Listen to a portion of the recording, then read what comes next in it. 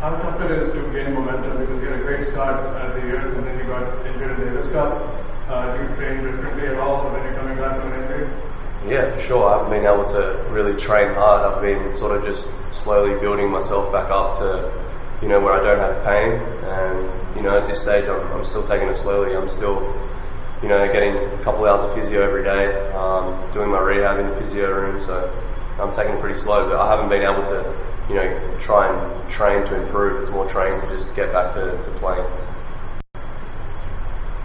I'm sure you've been asked this many times, but what do you feel about the Davis Cup being proposed by ITF? And Australia has a great legacy of the way Davis Cup is. What are your thoughts on the changes? Yeah, I don't really have too many thoughts on it.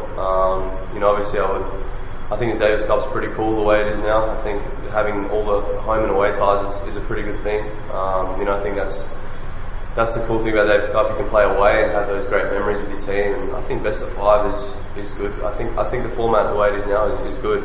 I think to sacrifice a little bit of your schedule to play for your country it's an honour to play for your country. So. Any other questions?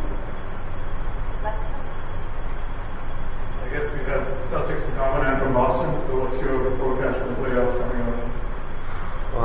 I have faith, but we've got a lot of injuries at the moment. That I think we're playing well at the moment. We're on a bit of a win streak, so all these. I think we've got to obviously our bench is really good, but I think next year is going to be the year when hopefully Gordon comes back and he's playing really well, and Kyrgios feeling healthy. I think we've definitely got a shot.